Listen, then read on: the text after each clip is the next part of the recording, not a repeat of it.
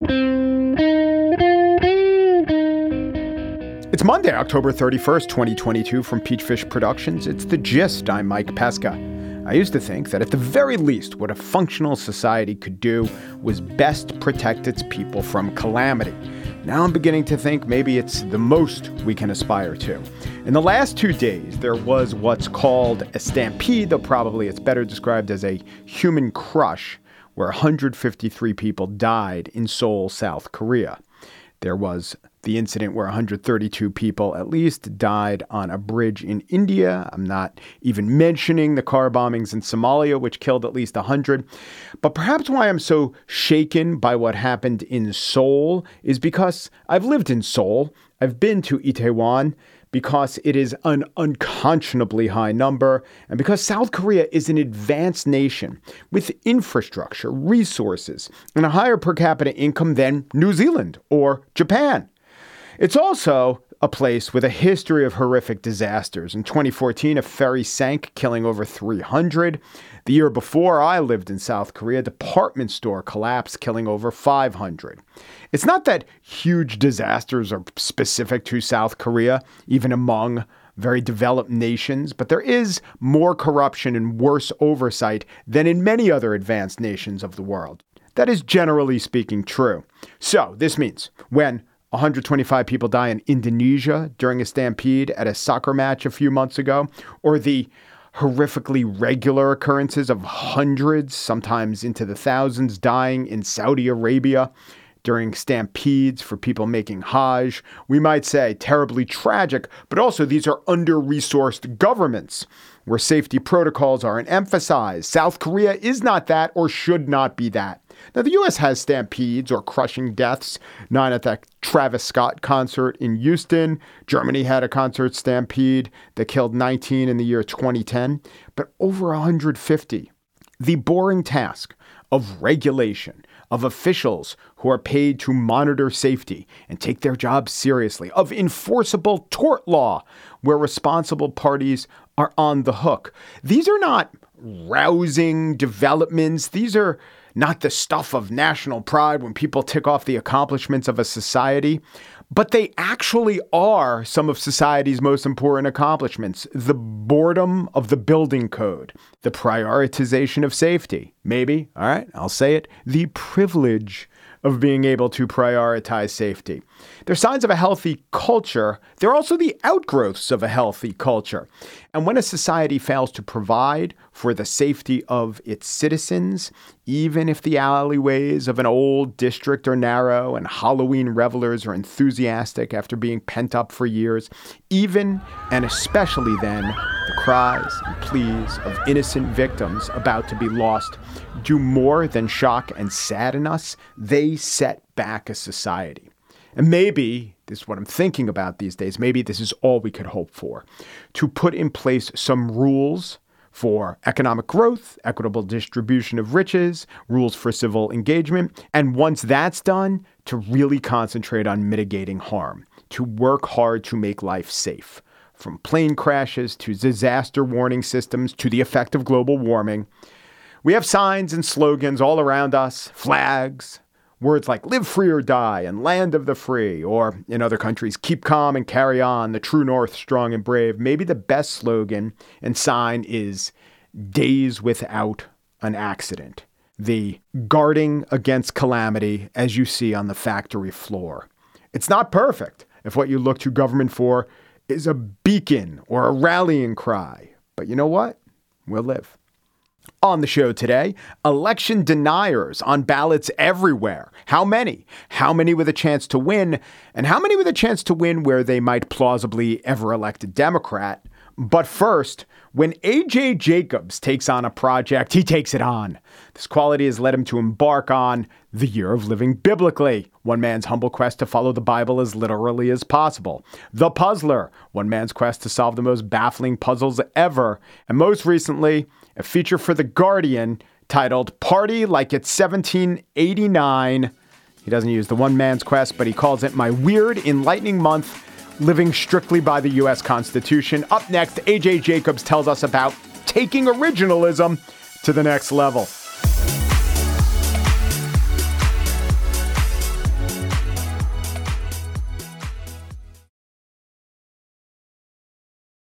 A.J. Jacobs has been called the human guinea pig, not by me, although kind of by me, because every time he's been on the show, which is maybe 3 times, I start off by saying in the passive voice that A.J. Jacobs has been called the human guinea pig. Once you do that 3 times, you're calling him the human guinea pig. A.J. takes on a subject, perhaps most famously, or for his facial hair, insidiously, the year of living biblically, and he goes all in. He goes whole hog. He does not commit to half measures. He, as an experiment, gives his life over to a thought or a way of thinking from a time period. That was the year of living biblically. He also did an experiment where he tracked down or tried to map the entire family tree of humanity. And now he's not living biblically. He's living 18th century. For The Guardian, he has conducted a new experiment. Party like it's 1789, my weird enlightening month, living strictly by the U.S. Constitution.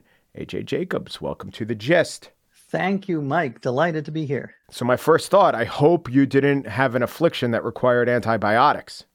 Yes, there were no leeches. I didn't do any of that, but I considered it. What was the impetus of this experiment? Was it the tyranny of the bad King George? He played a part. Well, you mentioned the Year of Living Biblically, which was a book I wrote many years ago where I tried to live by the Bible as literally as possible. So the 10 Commandments, but also stoning adulterers. And I used very small stones, so I like pebbles, so I didn't get thrown in jail. But part of the point of that book was that it's dangerous to take the words of the Bible too literally. You know, we have to be flexible in our interpretation and evolve over time. It was sort of an argument against religious fundamentalism. So I'd always thought there was a parallel between how people interpret the Constitution and how they interpret the Bible. And I'd thought of doing a sequel to the Year of Living Biblically, the Year of Living Constitutionally, but I never got around to it. Just had other projects. And then came this last Supreme Court term, which, as you know, it was a doozy. So there was overturning Roe v. Wade, expanding gun rights. They cut back environmental regulations, et cetera, et cetera. And these decisions were made by the 6 conservative justices, who many of whom are originalists. And originalism, as you know, is the idea that we should try to stick to the original meaning of the 1789 Constitution, or in the case of amendments. So I thought, well, what if I did the same thing? I took originalism to the extreme and became the ultimate originalist to sort of show that this is a problematic way. So that's what I did. I got myself a musket. I had a tricorn hat, I realize.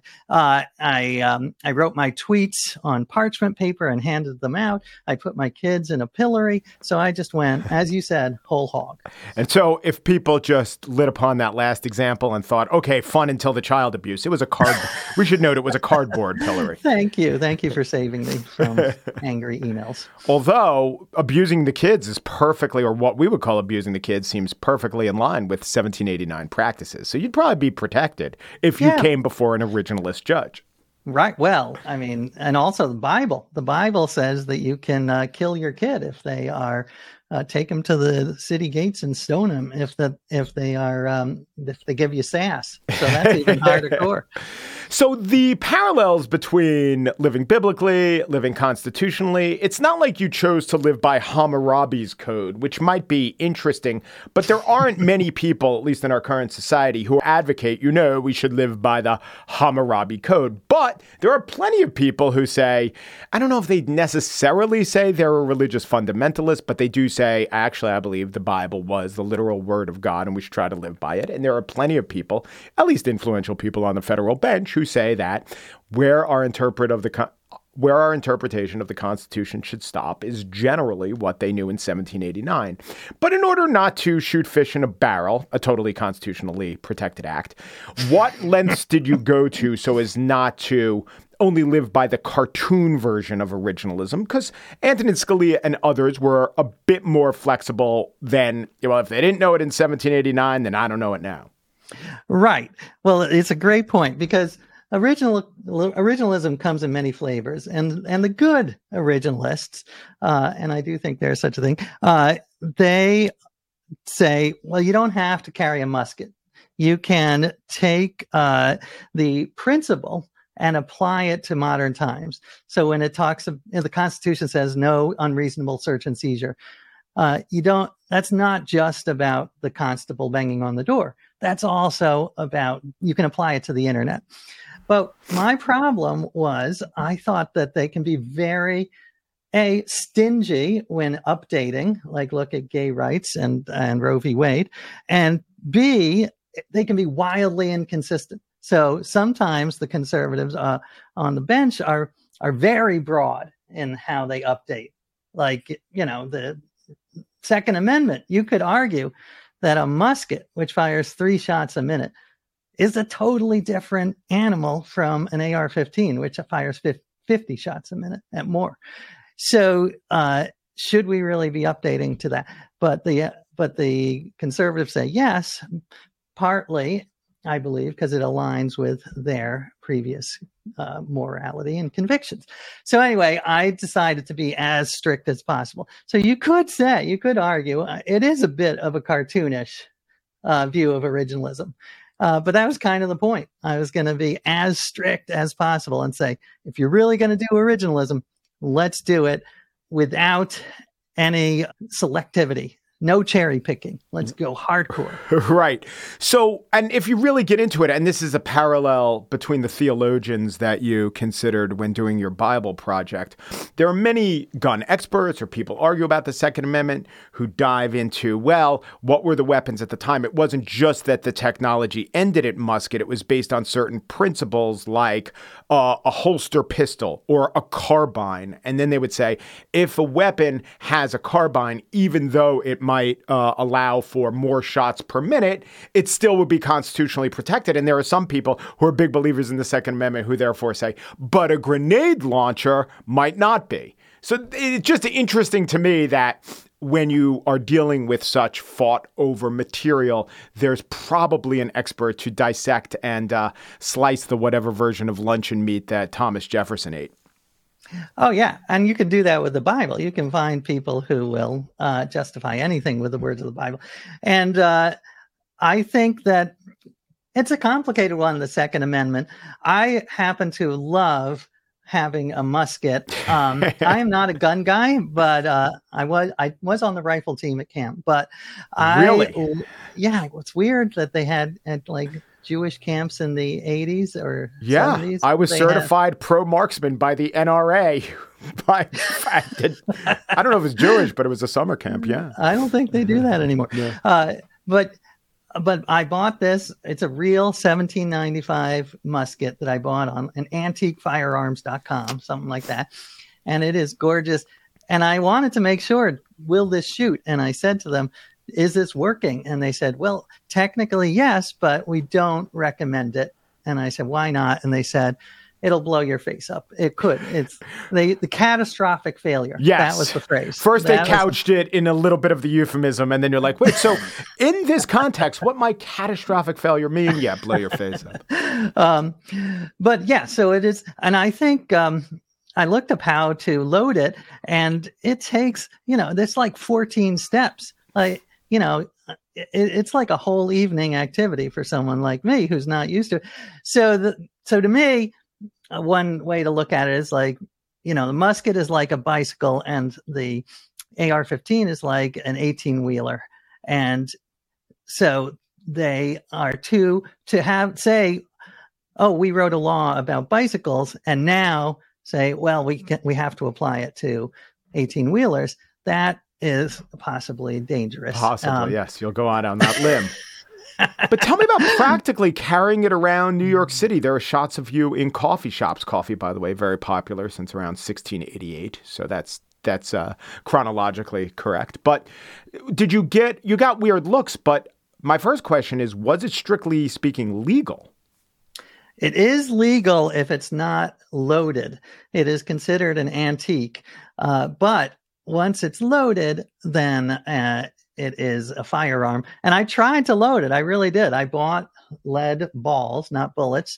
And I tried. It's very hard to get the antique gunpowder that I needed because they told me that the factory blew up. So that's a little takeaway. Don't work in a gunpowder factory. And did you read that on Irony Today? Where'd you come across that information? But yeah, it was very weird. The reactions were ranging from like, what the hell, to that's so cool. That's a cool gun. Can I hold it? To actually, when I was in the coffee shop, it was useful because a guy in line said, "You go first." Yes, I'm sure. not going to argue. Now, and I should mention that I realize as a white man, my experience was very different than it could have been as someone of color. And I'm aware of that, but it was weird. It was stressful in some ways because I was like, well, what if someone with a real gun comes? But it was also strangely exhilarating.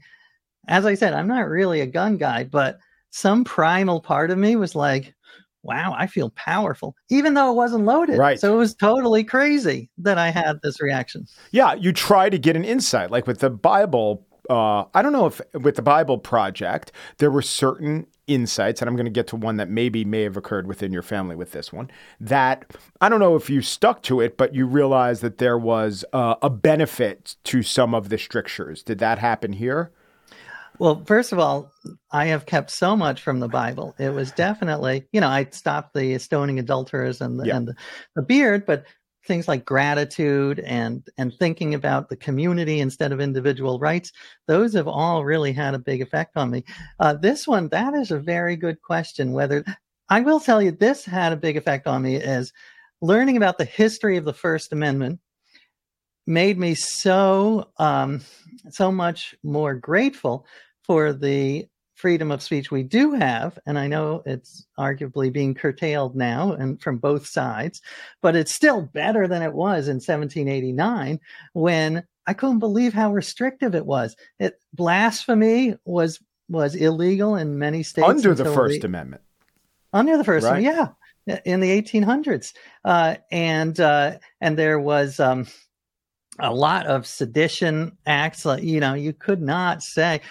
So as part of this, I went on Twitter, which I know is a little hypocritical, but I would find people who said seditious things under the 1790s idea of sedition. And I told them, stop it with the sedition. Don't call Biden a clown. Don't call, Lindsey Graham an idiot, because you are seditious. And I got a lot of like, whatever, dude, laughing my ass off. So, but it made little did they know you had a musket and given 2 or 3 minutes of preparation and a repair of a gunpowder factory ready to use it.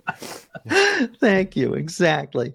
But to be fair, and I sometimes struggle, is it just hypocritical picking and choosing that the originalists will say, oh, Second Amendment has totally evolved, rights of gay people and women totally hasn't. Those are stark examples. But look at what you just said, the First Amendment. The original writers of the Constitution allowed blasphemy laws to be on the books and anti-sedition laws to be on the books. The Alien and Sedition Acts occurred after the Constitution, written by some framers of the Constitution.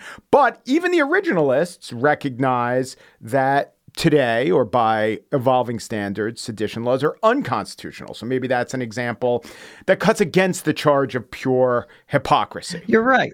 Well, first of all, to complicate things, the originalist, Bork, who was a judge in the 80s, was actually very much more restrictive about the First Amendment. And I do see that strain sometimes. He said the First Amendment did not say you can say anything you want. It only applied to prior restraint, meaning people could publish whatever they wanted in their pamphlets, but after they published it, the government can come in and throw them in jail. That's called consequence culture, from what I understand.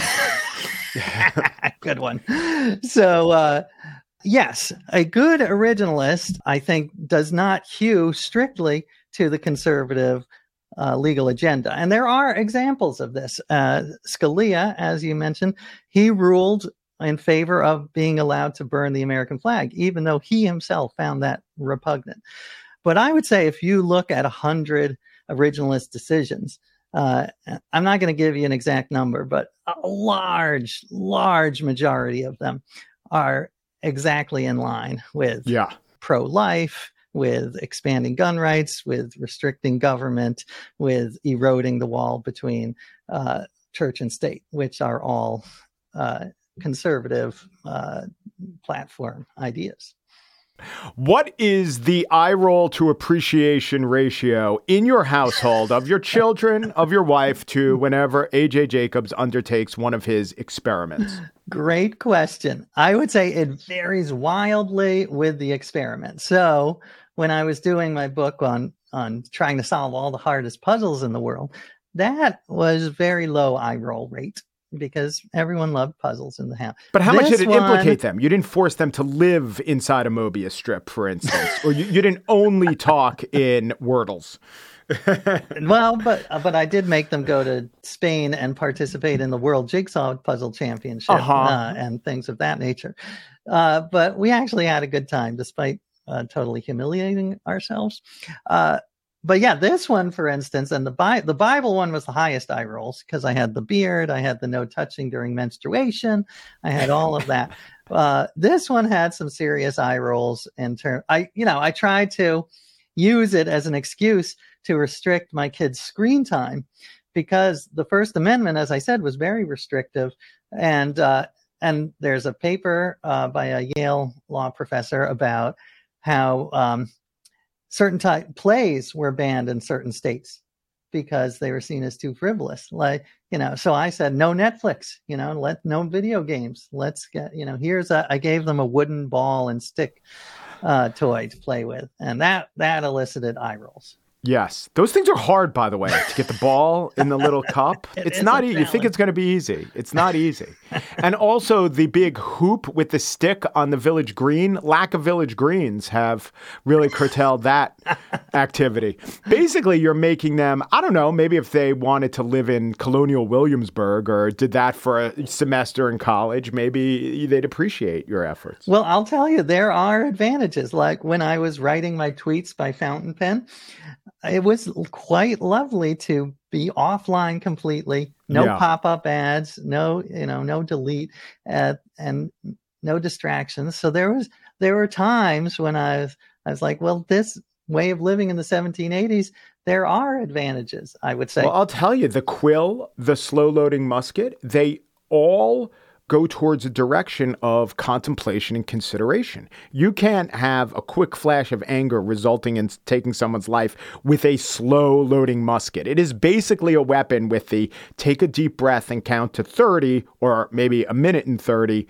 It's baked into the use of the weapon, and the limitations of technology came into play. But I think so much of our current anxiety is because the limitlessness of technology, which includes acting rather quickly on rather unconsidered emotions. I love that. Yeah. Well, so what have you determined about the 1787 project? How bad were the bad old days? How inapplicable are they to today's days? I would say that some of the basic principles, of course, are still incredibly applicable. So the idea of the 14th Amendment, I love the idea of due process, and you should not be deprived of life, liberty, and property. It's just taking that as at a very broad 30,000 foot level instead of at like a 3 foot level. So applying it to gay marriage. Yes, it does apply to gay marriage, even though back then they would have been like, what the hell? So there are people who want to get rid of the Constitution. I'm agnostic on that, but I do think taking a very broad, don't throw away originalism, because it's okay to adhere to some level of originalism, the originalism of the big principles of life, liberty, and property. But don't get into the weeds and try to freeze time in 1789. A.J. Jacobs is author most recently of Party Like It's 1789, My Weird Enlightening Month, Living Strictly by the U.S. Constitution. That's published in The Guardian. A.J., as always, thank you so much. Thank you, Mike. Always a delight.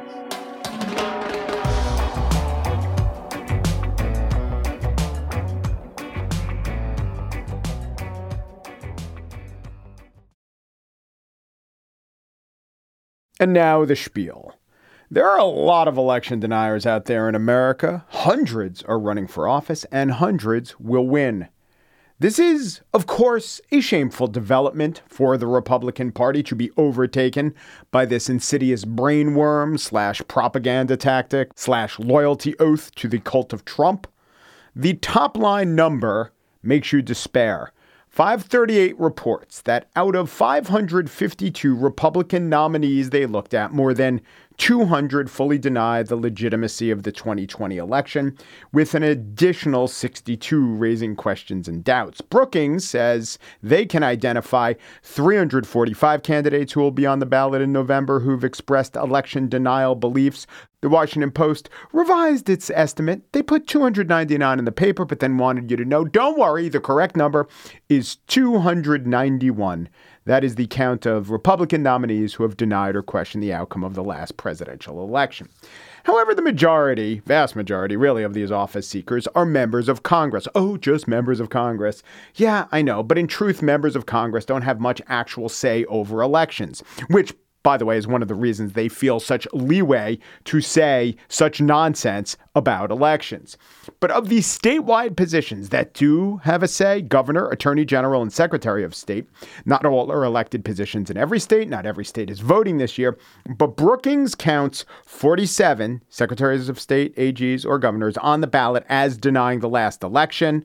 Last night on 60 Minutes, they broke it down thusly. Politicians who say the 2020 election was stolen are running for governor in 19 states, attorney general in 10, and in 12 states, election deniers are running for secretary of state, which would give them power over elections. Okay, not good.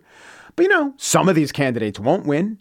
Of course, some already have. For instance, Chuck Gray, an election denier.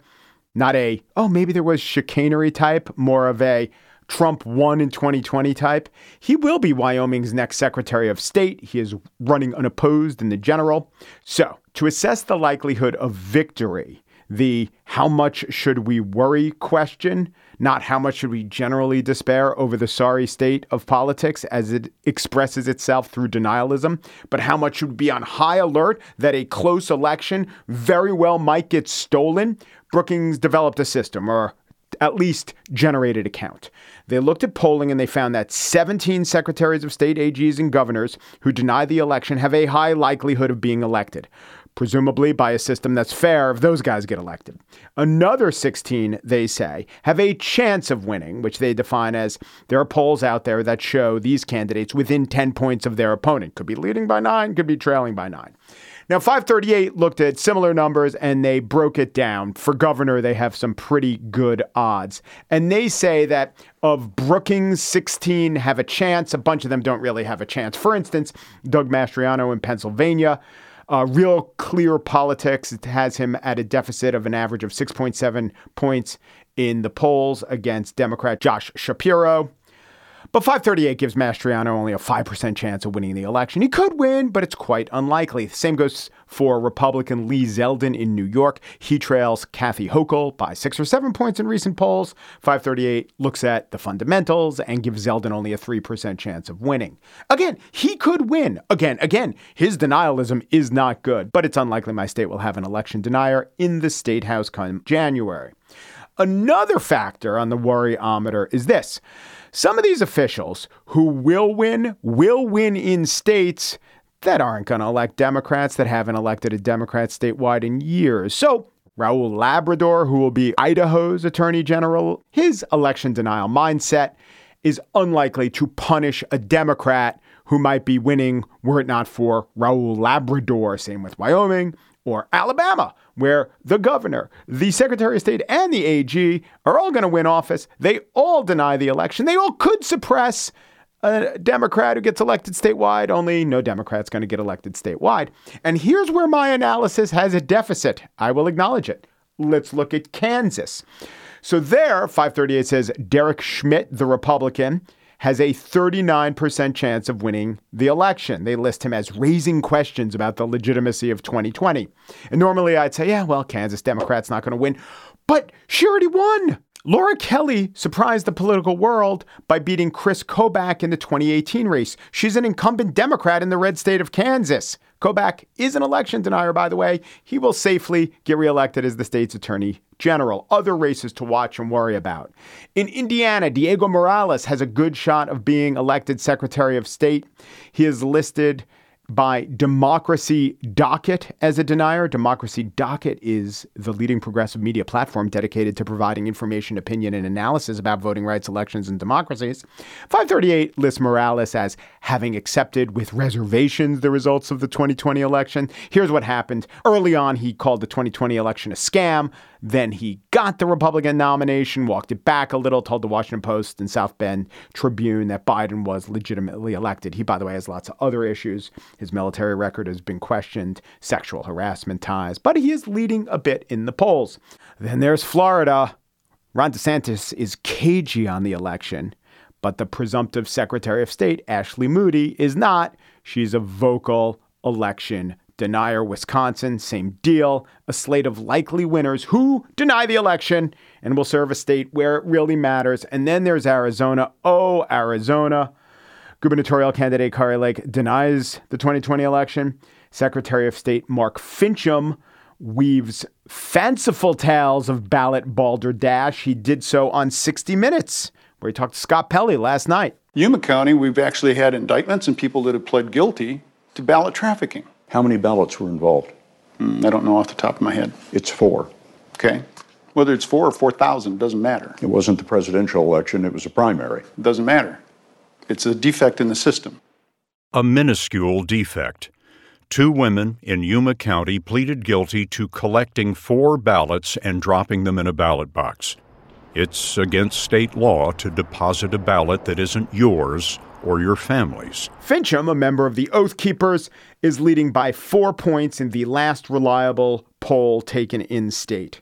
And in this context, a 4-point margin, should have portended election night victory, does matter. In Arizona, the guardians of elections, in a state which was the tipping point of the last presidential election, will very likely be run by people who simply will not allow Democrats to win again.